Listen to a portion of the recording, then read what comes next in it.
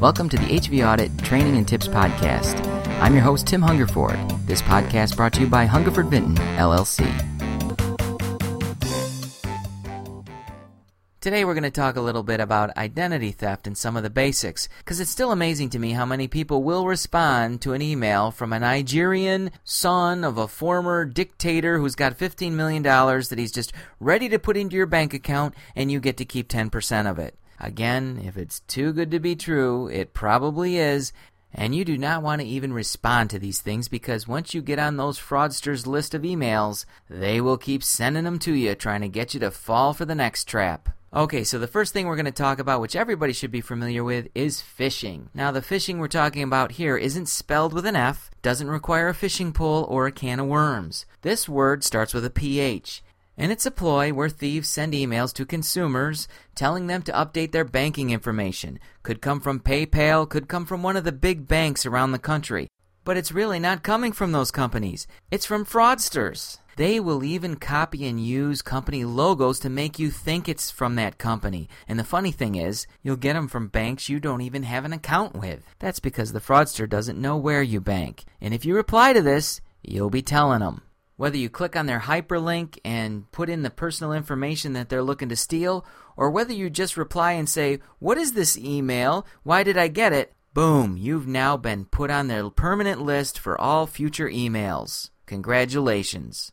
One of the old methods to get your personal information is called dumpster diving. And yes, it's just like it sounds, diving into a dumpster. Thieves will go through the garbage of both consumers and even businesses in search of personal information that they can use then to try to steal your identity. This doesn't stop at the dumpster, I'm afraid. If you've got a mailbox in which you've got personal information coming to, it's possible that some people will go right up to your mailbox and take out your mail, sift through it, and see if there's any personal information they can get from that. To protect yourself, you want to make sure you shred anything that might give away financial information, whether it's old financial records or even new stuff that's come into the mail that you just want to toss in the trash. Make sure you shred it. Another thing to do is get a P.O. box. Make sure things of importance are delivered to that P.O. box, and that will protect you again from this type of personal identity theft. As technology has gotten more advanced, so have the thieves.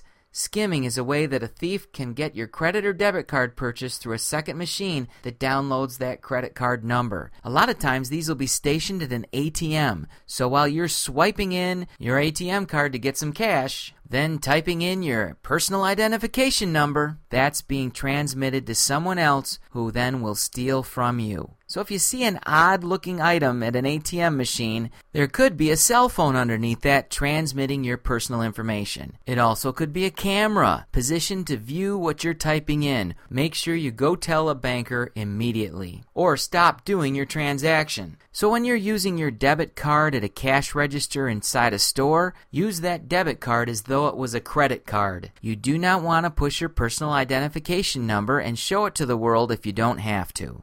Another old-school identity theft is fake documents. A thief will write a letter on false letterhead claiming to be a bank, an accountant, or a government and wants you to provide information back. Currently, thieves are claiming to be from banks and enclosing a W-9095. They want you to fill it out and fax it back in order to avoid reporting interest on bank accounts. Then the thieves use the information on the form to gain access to your funds.